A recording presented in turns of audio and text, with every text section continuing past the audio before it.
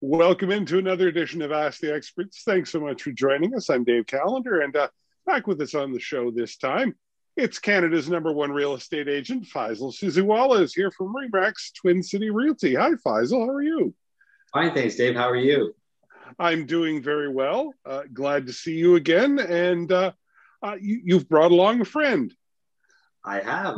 We have Abdul-Qayum Ali from BDO. We call him Qayum, and he's on the show to give us some tax insights and some advice on, what the intricacies of taxes are when you're buying and selling and all that good stuff that we need to learn. Well, we are approaching that season, aren't we? It is tax season, so good timing to have Qayum on the show with us today. And we do want to mention that as you listen to the show today, if you'd like to get a hold of Faisal and his team, you can go to homeshack.com. That is the website, or you can call 519-624-5555. And as usual, we want to start off the show by just doing a bit of a recap. Before we get to that, though, let's recap your book. Let's talk about how well it's doing. I continue to see it on Amazon and your smiling face. So I see you've got a copy of it there. I do. Tell us about the book. Well, it's doing very well, and I'm pleased to say that the audio version is now on Amazon as well, so under Audible. So you can download an Audible copy of it, and it's doing very well. I was pleased to see that it's being received very well throughout the world. In fact, somebody bought one in Japan not that long ago, so that was a very nice surprise to see that. And Faisal, remind us of the title. What are we searching for on Amazon? So it's called The Real Deal, Journey of a Billion-Dollar Real Estate Broker. So it's basically about my journey and some great strategies on being a realtor, and also some great strategies on investing in real estate. All right, let's start off the show by just quickly recapping what has been going on in the housing market in KW as we start off this new year. What's been happening, Faisal? So last time I was on your show, I predicted that we're going to see probably a 10% increase in 2021. That was early January. We were talking about that. I guess I'm pleased to say that 10% increase has actually happened in the month of January. So it's great for sellers, not so great for buyers. Prices have just gone just insane as far as what the selling prices are right now. We were accustomed to getting between $50,000 to $100,000 over asking, or 10% over asking on average. Now we're seeing 20 to 25% over asking. Homes that are selling in Waterloo region right now, anywhere from $100,000 to as high as $500,000 above the asking price. So the average price of a home has just gone up. I think it was something like $900,000 last month in the region. Wow, that's incredible. And do you see it continuing to grow from here? Well, there's got to be a point where there's going to be a ceiling on the level of growth in a calendar year. We have enjoyed some huge gains, and as sellers, of course, that's great news. I think that there will be some leveling off. I don't see a decline coming, so I'm very confident in the market. I believe that people who are buying homes right now, they're within a price point that is sustainable. But, once it gets another 10%, another 15%, I would be a little bit concerned. Are those values sustainable? Are the interest rates going to stay low enough to allow for those prices to be affordable for people? So possibly another 5 to 7%, but it's just been incredible what we're seeing. It could go another 10 or 15%. I'm shocked each day that I see a sale go through on the market at what a particular home actually sells for. Well, it's certainly of concern and something to keep in mind for folks who are in the housing market right now. But as we mentioned at the top of the show, we also have to start thinking about the tax implications of dealing in real estate. And that's why Qayum is with us today from BDO. I've got a list of topics that we want to cover, and I am far from the real estate or tax genius, so I'm just going to go through them and let you guys take it and expand on them. First on our list of topics today is we want to talk about the HST rebate on rental properties. So I can jump in here. Thank you, David. And thanks, Faisal, for having me on this podcast as well. That particular topic relates specifically to investing and properties that you hold for rent. There is basically you have to pay HST on top of the price when you purchase that home. But that HST is essentially partially refundable so that you can actually apply and get that rebated. Now, there is some thresholds involved with that, and you only get a portion of the federal and provincial taxes back, but it is better than having to pay it and absorb that cost. So essentially what happens is between 300 up to $350,000, you will get the full federal rebate as well as the full provincial rebate. But what happens after 350 is that the federal portion starts to get it clawed back or declined. And that the federal portion, which is smaller, it's I believe 1.8% it works out to, that portion is fully clawed back once you get to a house that's worth $450,000. So that is something that is upon the buyer to apply for. So once you purchase the house, it's part of the agreement. You'll see on the statement of adjustments or that you'll have HST is assessed on there. And then what happens is you would typically go to an accountant. Usually these things you go to an accountant. Some people try to do it themselves, and that is possible, but you go and file this rebate, and then after a certain period of time, you get a check back from the government. So you pay it and then get it back. So Qayum, on that, that's if you're an investor not occupying a new home, correct? That's right. There is another one for if you're occupying a new home as a resident. That is usually, almost always caked into the purchase agreement, and the builder claims that. This particular rebate, however, the builder, you cannot assign it to the builder. You have to apply for it yourself. And there are some criteria as well with respect to claiming that rebate. So obviously, there's the ability to play games, and a lot of people try to do that. So the CRA has stipulated that in order to claim that rebate, there's several criteria, but the most important one is you have to have the intent at the outset when you purchase the home to rent it out. And the way they basically signify that is you have to show them a 1-year lease of your tenant to prove that you're going to rent it out. Now, still people do play games, and it is pretty risky because CRA has invested quite a lot of time and resources in going after these people. So it's usually best not to play any games with these types of arrangements and just satisfy that 1-year rental agreement, provide that to them, because I see almost all of these get reviewed in some way, shape, or form by CRA. And what was the thinking behind offering this rebate? So I believe that with CRA, they have to offer that HST rebate on new homes. It's just a different arrangement with when you offer it to a rental, basically it's a rental operation. It still has to be refundable. So the builder doesn't claim it through their own process. I'm not certain why they chose to do it this way for the rental versus that way for the homeowner. But in either case, you do have to offer that HST rebate. All right.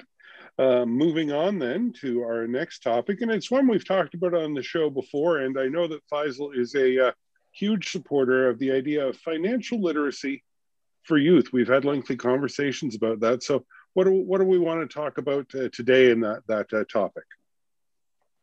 So I've actually heard Faisal talk about financial literacy as well, and being he was quite young when he started out, I think he leads by example with that. Financial literacy in youth in particular, it's just getting them exposed to running finances and allowing them to have financial responsibilities, getting a job, and then that can evolve into investing in real estate once the capital is there, or if they have a support network to be able to do that kind of thing.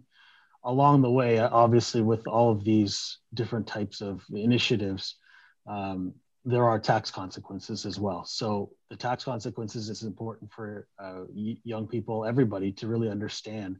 You make money, you got to pay tax one way or another. So you can't get away from the government. That's, I think, the main concept to understand. And it's just a matter of figuring out, well, how is that tax what implications does that tax have on the income that I'm making? Some sorts of income attract a higher level of tax than others. For example, capital gains, actually, if you sell something for more than you bought it for, the capital gains tax is actually the lowest type of tax you can pay. So that's favorable. Whereas dividend income, and you can earn those through investing, that's kind of the next tier where you pay the next level of tax. And then regular income or interest income, so on bonds, that type of thing, that interest income is taxed at the highest rate. So it's important for young people to understand those different types of taxes on different types of income. So, Qayum, speaking of younger people, I have kids, I have nephews that I'm concerned about, being able to purchase their homes and start building their financial portfolio and their real estate portfolio. So, if I wanted to help my son, my daughter purchase their first home when they're 18 years old, I put it in my name, I put it in their name. What if I put it in their name? Can I do that? And what if they rent out that property because they don't need to live there? Can that be an investment that we can start for our children at an early age? Absolutely. And I believe that if children have a support network to be able to do that type of investing, they're ahead of the game. They just need the discipline to be able to listen to the advice. Essentially, what you've talked about is a fairly common thing, and it's best to have the ownership, the income of any sort of investment go to the child in question. And there's different ways you can do that. You can put that directly in their name, but sometimes with certain types of investments, you have to worry about something called attribution. So what can happen is if the income is, let's say you provide your son or daughter $100,000 to invest, you just give it to them. There is a chance that if they invest that, the income that goes into their name could somehow get attributed back to you because they didn't earn that income. They didn't earn that capital. It's your money that you gave to them. So there is a bit of a risk there in terms of it coming and getting attributed back to you. So what sometimes is done is there's joint ownership arrangements that can happen with investments, particularly when we talk about real estate. There's arrangements where you can have the children have the ownership or what's called the beneficial ownership of a property, a real estate investment, and you can help them to get that property, whether it be through helping them qualify or providing them the funds. And then there can be a side agreement where essentially, so in this case, in a beneficial ownership arrangement, you wouldn't necessarily be on title, or they wouldn't be on title, but whoever's on title is the actual owner, and the beneficial owner would be a kind of a side arrangement that would be an agreement between the people. Now, can I buy a property for my son or my daughter in trust in my name? So it would be Faisal in trust for my son, and flip it over to them, say in 10 years. And would there be a tax implication on me or them at that time? That's a very good question. So I guess the short answer to that is there can be potentially. Now, with certain trust arrangements, as long as let's say the income from the property is being reported in the child's name, you can usually get around that. But the challenge becomes if it's seen to be your property by CRA and then you flip it over to your child, there are tax consequences to that.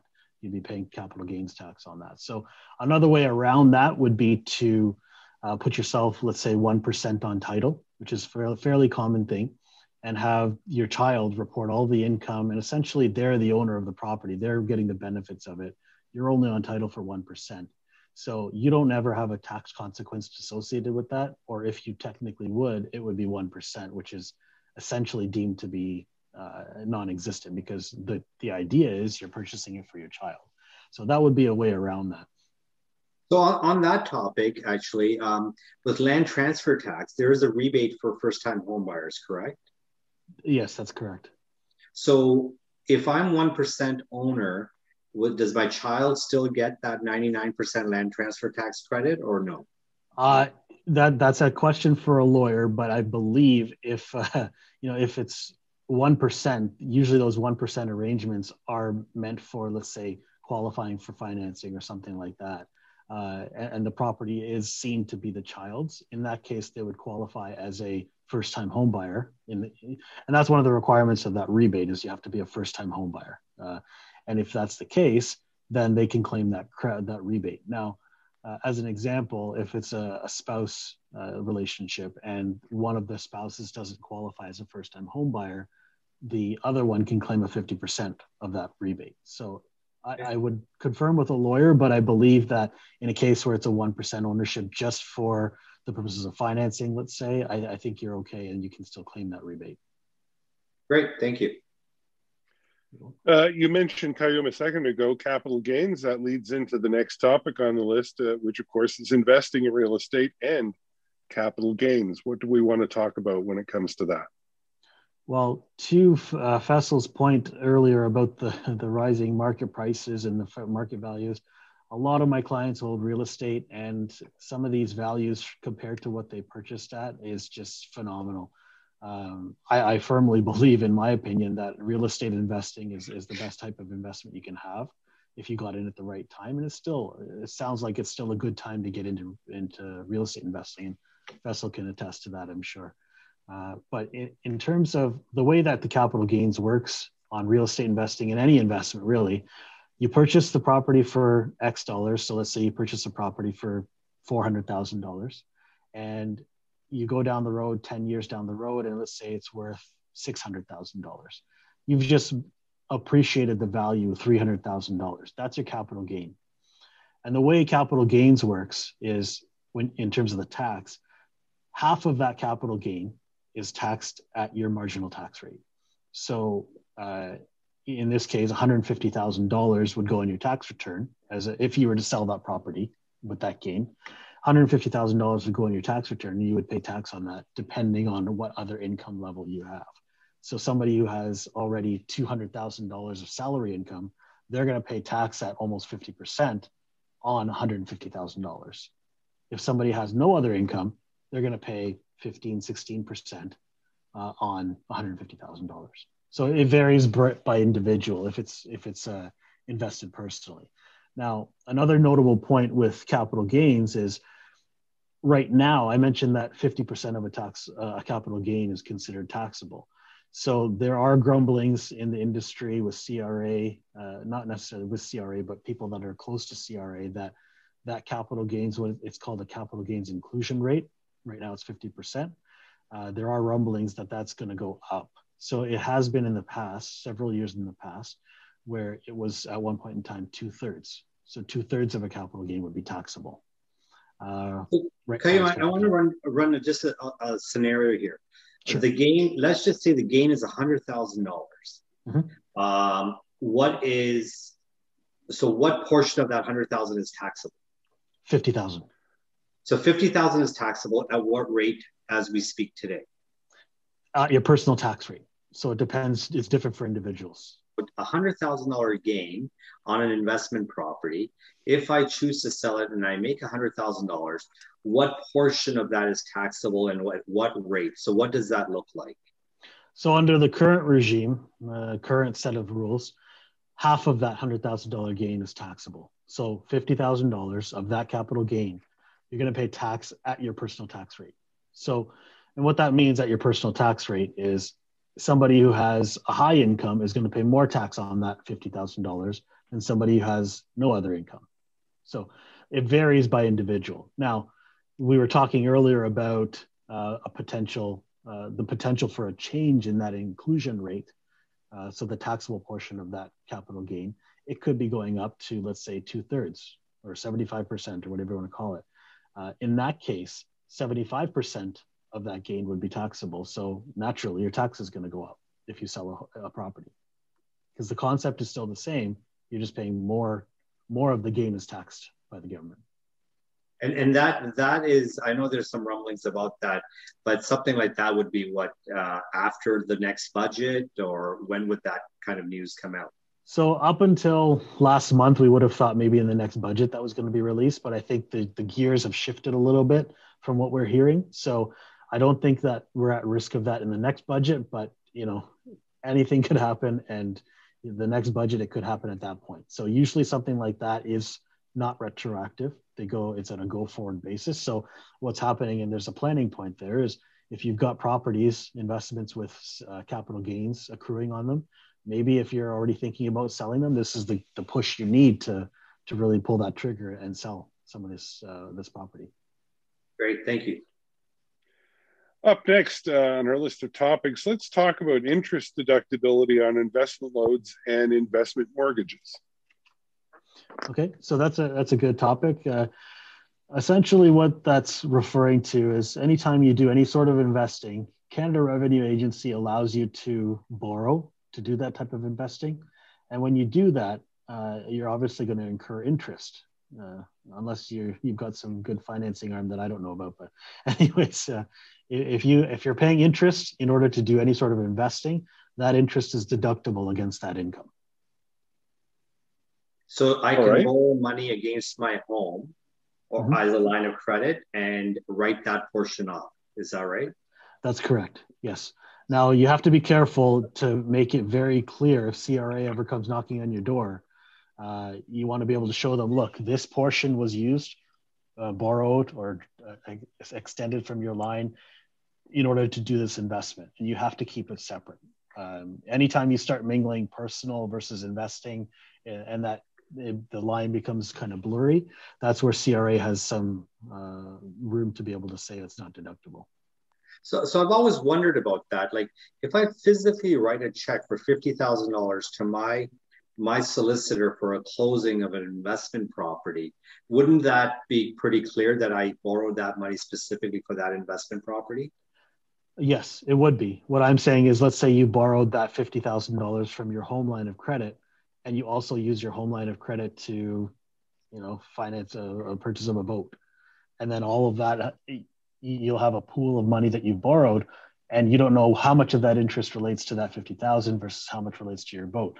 So what I've seen a lot of banks do is they allow you to compartmentalize your debt. And they'll say, okay, you take $50,000 off this debt, and they'll kind of section it off and say, this is your investment debt. And then they'll do the rest. You can do whatever you want with the rest. Great. Thank you. It's all about keeping good record. Okay. We have often talked about the importance of first-time home buyers and how folks still hope to be first-time home buyers, even with how competitive the market has gotten. So let's talk about first-time home buyers and the first-time home buyer credit specifically. Okay, so there are a few initiatives for first-time home buyers, and that's one of them. So the first-time home buyer credit that's offered by the government, CRA, is in terms of dollars, it's worth $750. So you get a $5,000 tax credit if you're a first-time home buyer. And to qualify as a first-time home buyer for that purpose, you must not have purchased a home in the previous 4 years. Now, if in a spouse situation, one of the spouses, it works on a spouse scenario as well. So if one of the spouses has purchased a home in the previous 4 years, then you don't qualify. Now, what about RSPs to purchase your first home as a first-time home buyer? That's another initiative for first-time home buyers. So just recently, the amount that you could take out of your RSP without having to pay any tax is now up to $35,000. So towards your first purchase of your first home. And again, the same rules apply. It's in the previous 4 years you haven't purchased a home. Now, that $35,000 does have to be repaid over 15 years, and if you don't make the monthly repayment or the annual repayments, what ends up happening is that portion for that year, what should have been repaid, goes into your taxable income and you pay tax on it. So you're best to tell your employer just to equally divide that up over the next 15 years. Is that right? And just keep putting it towards. Yeah. So if you take out $35,000, divide it up by 15, and just make sure you contribute to your RSP, it's like repaying it to your RSP. You're borrowing from your RSP. So it's your own money. You're just putting it back into your account. Right. Otherwise, you're going to pay tax on it. Gotcha. Good. We already talked about the land transfer tax rebate as well. So there is one more concept, but it's not necessarily a tax thing. It's the 5% CMHC. They allow you to help with the down payment, but I'm not typically a fan of that program. I don't know if Faisal might have a different opinion on it, but no, I've spoken against it many times. Okay, well, I'm glad we're on the same page. Yes. Anyone who's listened to our previous shows know that that's not a popular idea with Faisal. So All right, moving on then. Let's talk about investing in real estate using a corporation. I'm glad you brought that one up. So up until now, we've been talking about investing as an individual. There is another realm of opportunity where you can invest in a corporation. So what that means is you would set up a company and the company would hold the real estate. So there are a few benefits to that. There's some costs associated with it as well, but some of the benefits from a legal perspective, any risk associated with that real estate is contained within your company for the most part. There are some exceptions, but for the most part, you're containing that risk. So let's say you own a property and you rent it out, somebody slips and falls, and they decide to sue the property owner. What's going to happen is they're going to sue, if it's owned by a corporation, they'll sue the corporation that owns it, and they'll try to sue you personally as well. They probably won't get very far in terms of, and obviously we're talking a little bit about legal here, but they probably won't get very far trying to sue an individual for something that happens with a property owned by a corporation. So that's one benefit, is risk management. The other one, it allows you to earn the income inside a corporation, and the corporation pays its own tax. So there's a lot of mechanics involved with that, but you can actually pay that out to you personally and kind of control the flow of that income into your hands personally. So this is a very important topic, especially for realtors right now. We've just been allowed to set up personal real estate corporations, which I know you've been setting up for many of my colleagues. So what you're saying is that the income being earned in the personal real estate corporation could be then transferred to a hold co to purchase real estate at a lower tax rate. Is that right? Yes. So what happens is when you earn money in a corporation, it's a little bit different with investment income, because investment income, you pay a higher rate of tax inside of a corporation, but you get a portion that's refundable. So if you were to ever pay dividends out to yourself personally, that gets refunded to the company and the rates equalize that way. But you are allowed to earn income in a corporation, move it over to another company and invest through that company as well. When it comes to passive investment inside a corporation, there generally isn't a what's called a deferral benefit in terms of taxes, because with a corporation, generally the benefit of a corporation is that you're paying lower tax inside the corporation than you would personally. So that benefit isn't there with investments, because you're going to pay the full rate up front, but you get a refund if you pay that money out to you personally. So the main benefit, in my opinion, with investing in a corporation is more so keeping it separate from your personal affairs. So you're not going to, have that risk of that property onto, let's say, if you own a cottage personally, or if you own other assets personally, you don't want to put those things at risk as well. So at what point then, if you've been a private investor in real estate, at what point would you recommend someone switching things up and actually investing as a corporation then? Typically, if you have one property and don't have a significant amount of other income, and you're not too concerned about risk, it's okay to invest personally. But generally, if you're talking, you have a lot of other assets you don't want to put at risk, that's when I would start considering investing through a corporation. As you're listening to the show today, get more information by going to homeshack.com or by calling Faisal's office at 519-624-5555.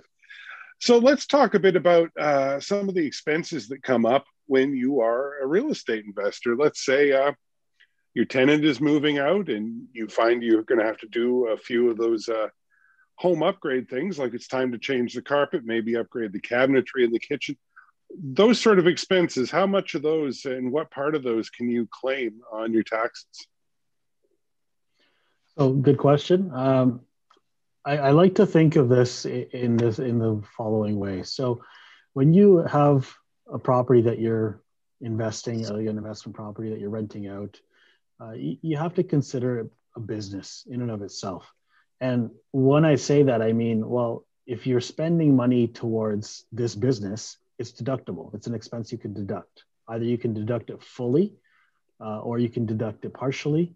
And either you can deduct it all in 1 year or you can deduct it over time. So that's essentially the concept you have to think about.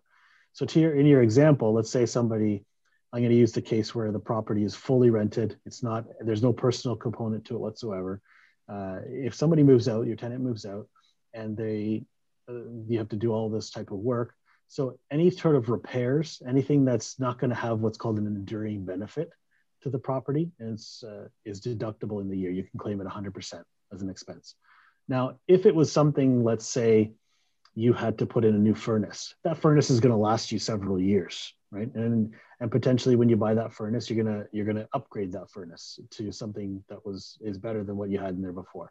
In that type of a situation, you're gonna have to do what's called capitalize that expense. And when you say capitalize that expense, it means that you can't deduct it all in one year. You have to spread that deduction over several years. And you still get to claim it as an expense, but it's over several years that you're going to get that credit. Okay, I might have a question on that. If I had to replace the roof and my furnace, would that not go against my capital gain? So let's say my gain was $100,000, but over the last 5 years, I've spent $20,000 on windows, roof, furnace. Would I not reduce my capital gain by $20,000 and wait until I sell that property to get that write-off?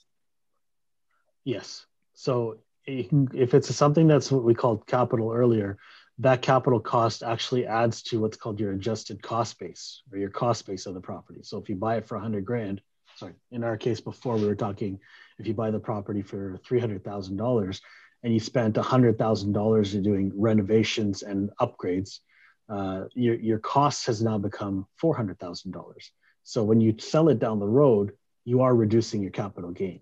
Now, the preference would be to expense where you can, generally speaking, because you get to claim it against the income.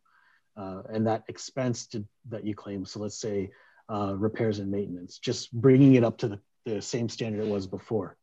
That type of expense, you don't get to reduce your capital gain. You claim it in the year of your taxes. Okay, good. So I've got another question actually that we didn't actually have planned, but I wanted to ask you. If I move into one of my own rental properties, so I bought it for $300,000 in 2010, and 2021 I decided I want to move into that rental property. When do I have to pay tax, or do I have to pay tax? How does that all work? So if you start out renting, and this is something that happens quite often, and it's a little bit complicated, but I'll try to simplify it. So if you rented the property for a couple of years and you bought it for $200,000 at the outset, I know we're not dealing with realistic numbers, but anyways, that property appreciates $300,000. Let's say it's worth $300,000 when you move into it to live into it. At that time, it's what's called a change of use. And you do technically have to report that to the government and pay tax on that. Now, the tax that you pay on that, it doesn't have to be paid when you move in because you're not selling the property. You don't have any cash to pay the tax. You do have to pay that tax when you eventually sell the property. So you can defer that tax liability, but you do have to disclose it to the government. And the same thing happens if you move out. When you move out, then that clock starts ticking again. So let's say you move out and it's worth $500,000. You lived in it from 300 to 500, so that's tax free. But now from that point on, from 500 on, any appreciation there when you're renting it again, that's also taxable. And so highly unlikely, but let's say the value of the property actually went down. Mm-hmm. So if the value of the property goes down, an investment property goes down, you can actually claim what's called a capital loss. Now, capital losses can only be claimed against capital gains income. So, if you sold another property for a gain, you could offset the loss for that gain. But you can claim capital loss. Way back, I had heard that is there any capital gains exemption, like up to a certain limit for the first time, like first 100,000 of your lifetime capital gain you don't pay tax on, or is there any exemption like that? So when it comes to investments, the answer is no. There's no exempt amount anymore. Long ago, there was all capital gains. You had a basic exemption, but that's long gone now. And that's actually an interesting point you brought up. If you're living in a property and you call it your principal residence, a lot of us know that if you ever sell that property, any gain that you make on that property is completely tax-free. So with the prices the way they are right now, some people are experiencing capital gains in the $400,000 or $500,000 range. That's a windfall. You're not going to pay any tax on that at this time. There again are some smaller rumblings that maybe that principal residence exemption will be capped at some point. Let's say, you're only gonna have $200,000 tax free, and everything above that is taxable. So currently, it's highly advantageous to have that type of a property and sit on that type of a gold mine. But down the road, I don't know. Maybe they're going to take that away or significantly limit it. Okay, good. Yeah, that answers my question, because that's always been a concern that, hey, personal residence, we don't want to have tax on. If I move into a rental property, am I going to end up having to pay the tax right away? But that's great to know. So the gains that were up to that point are taxable. So I guess you would want to get a letter from a realtor or an appraiser or somebody documenting that. Is that something that would be wise to do at the time that you move back into your property? Absolutely. Anytime there's that change of use, you should make some sort of effort to assess the value of the property. Not necessarily a full appraisal, but some sort of opinion from yourself or, an agent of some sort, just to show you've got that documentation in your files. And another important point I do want to mention is you're talking about principal residence and some of the benefits that go along with that. I've seen a lot of people try to say have a property as an investment, and then they'll say, okay, well, I'm living in that property, so I'm not going to pay any tax on any gain. If that's the case, you really should be living in it, because CRA is pretty heavy-handed with that. They do try to find out situations, and they're very thorough when it comes to reviewing that type of a situation where somebody says they're living in a property, but they're really renting it out, or they're not actually living in it. And they'll ask you questions like, well, show me your mail. I want to see the address of your mail. I want to see how long moving costs to move in. Did you pay to have your address changed or mail forwarded, that type of stuff. So they really go in depth if they choose to pursue that. Okay. So I guess the best advice is if you're going to rent a property, just say you're renting a property and don't play any games. Right. And if you're living in the property partially, so let's say it's an up and down income property where the basement's rented out, how does capital gains get accounted for there? So technically speaking, if you have, like in your example, you live in the top and you rent out the bottom, or vice versa, you're supposed to prorate the capital gains. So half of it would be taxable and half of it wouldn't be taxable. That's technically speaking. In practice, what happens is, as long as you don't claim capital cost allowance or depreciation on the house, generally speaking, people just claim it as a principal residence. Now, there is some risk associated with that, though. But they're supposed to claim the income that they receive from that auxiliary apartment, right? Yes, that's right. And therein lies the risk, because if they're claiming that income on their tax return, and then when they sell it, they don't claim any capital gain on their tax return, the CRA could say, well, you had this rental income. Well, where's the corresponding capital gain? So, Qayum, one last thing. If anybody wants to get in touch with you regarding some more of these questions, how do they reach you? Best contact way would be email, phone number. You can contact BDO Cambridge office. I have my LinkedIn profile as well. You can go down there and I'm going to put all of that on my website and on this podcast as well. Yeah. Are you providing email as well? Email is probably the best way in this day and age, but I'm always open to phone calls as well. Great. Well, I want to thank both of you very much for being on the show. And I do want to ask one final question of Qayum. If folks have questions about tax deductions around the fact that they're now using their house as their office, or at least part of their house, can they call you about that as well? Absolutely, yeah. And I actually have posted something on my LinkedIn profile as well in this topic. But very, very quickly, because of COVID, there's deductions available that weren't there before. You can claim $400 right off the bat just for having a home office and working from home. There's also another method that could get you a little bit more as well. But yes, definitely they can contact me for that type of stuff. All right, great. Guys, thank you so much for being on the show with us today. Thank you very much for having us, Dave. Thank you, Faisal. My pleasure. We want to thank you very much to my guests. Faisal Suziwala, of course, is with Remax Twin City Realty. His book, The Real Deal, still available on Amazon, is an audiobook as well.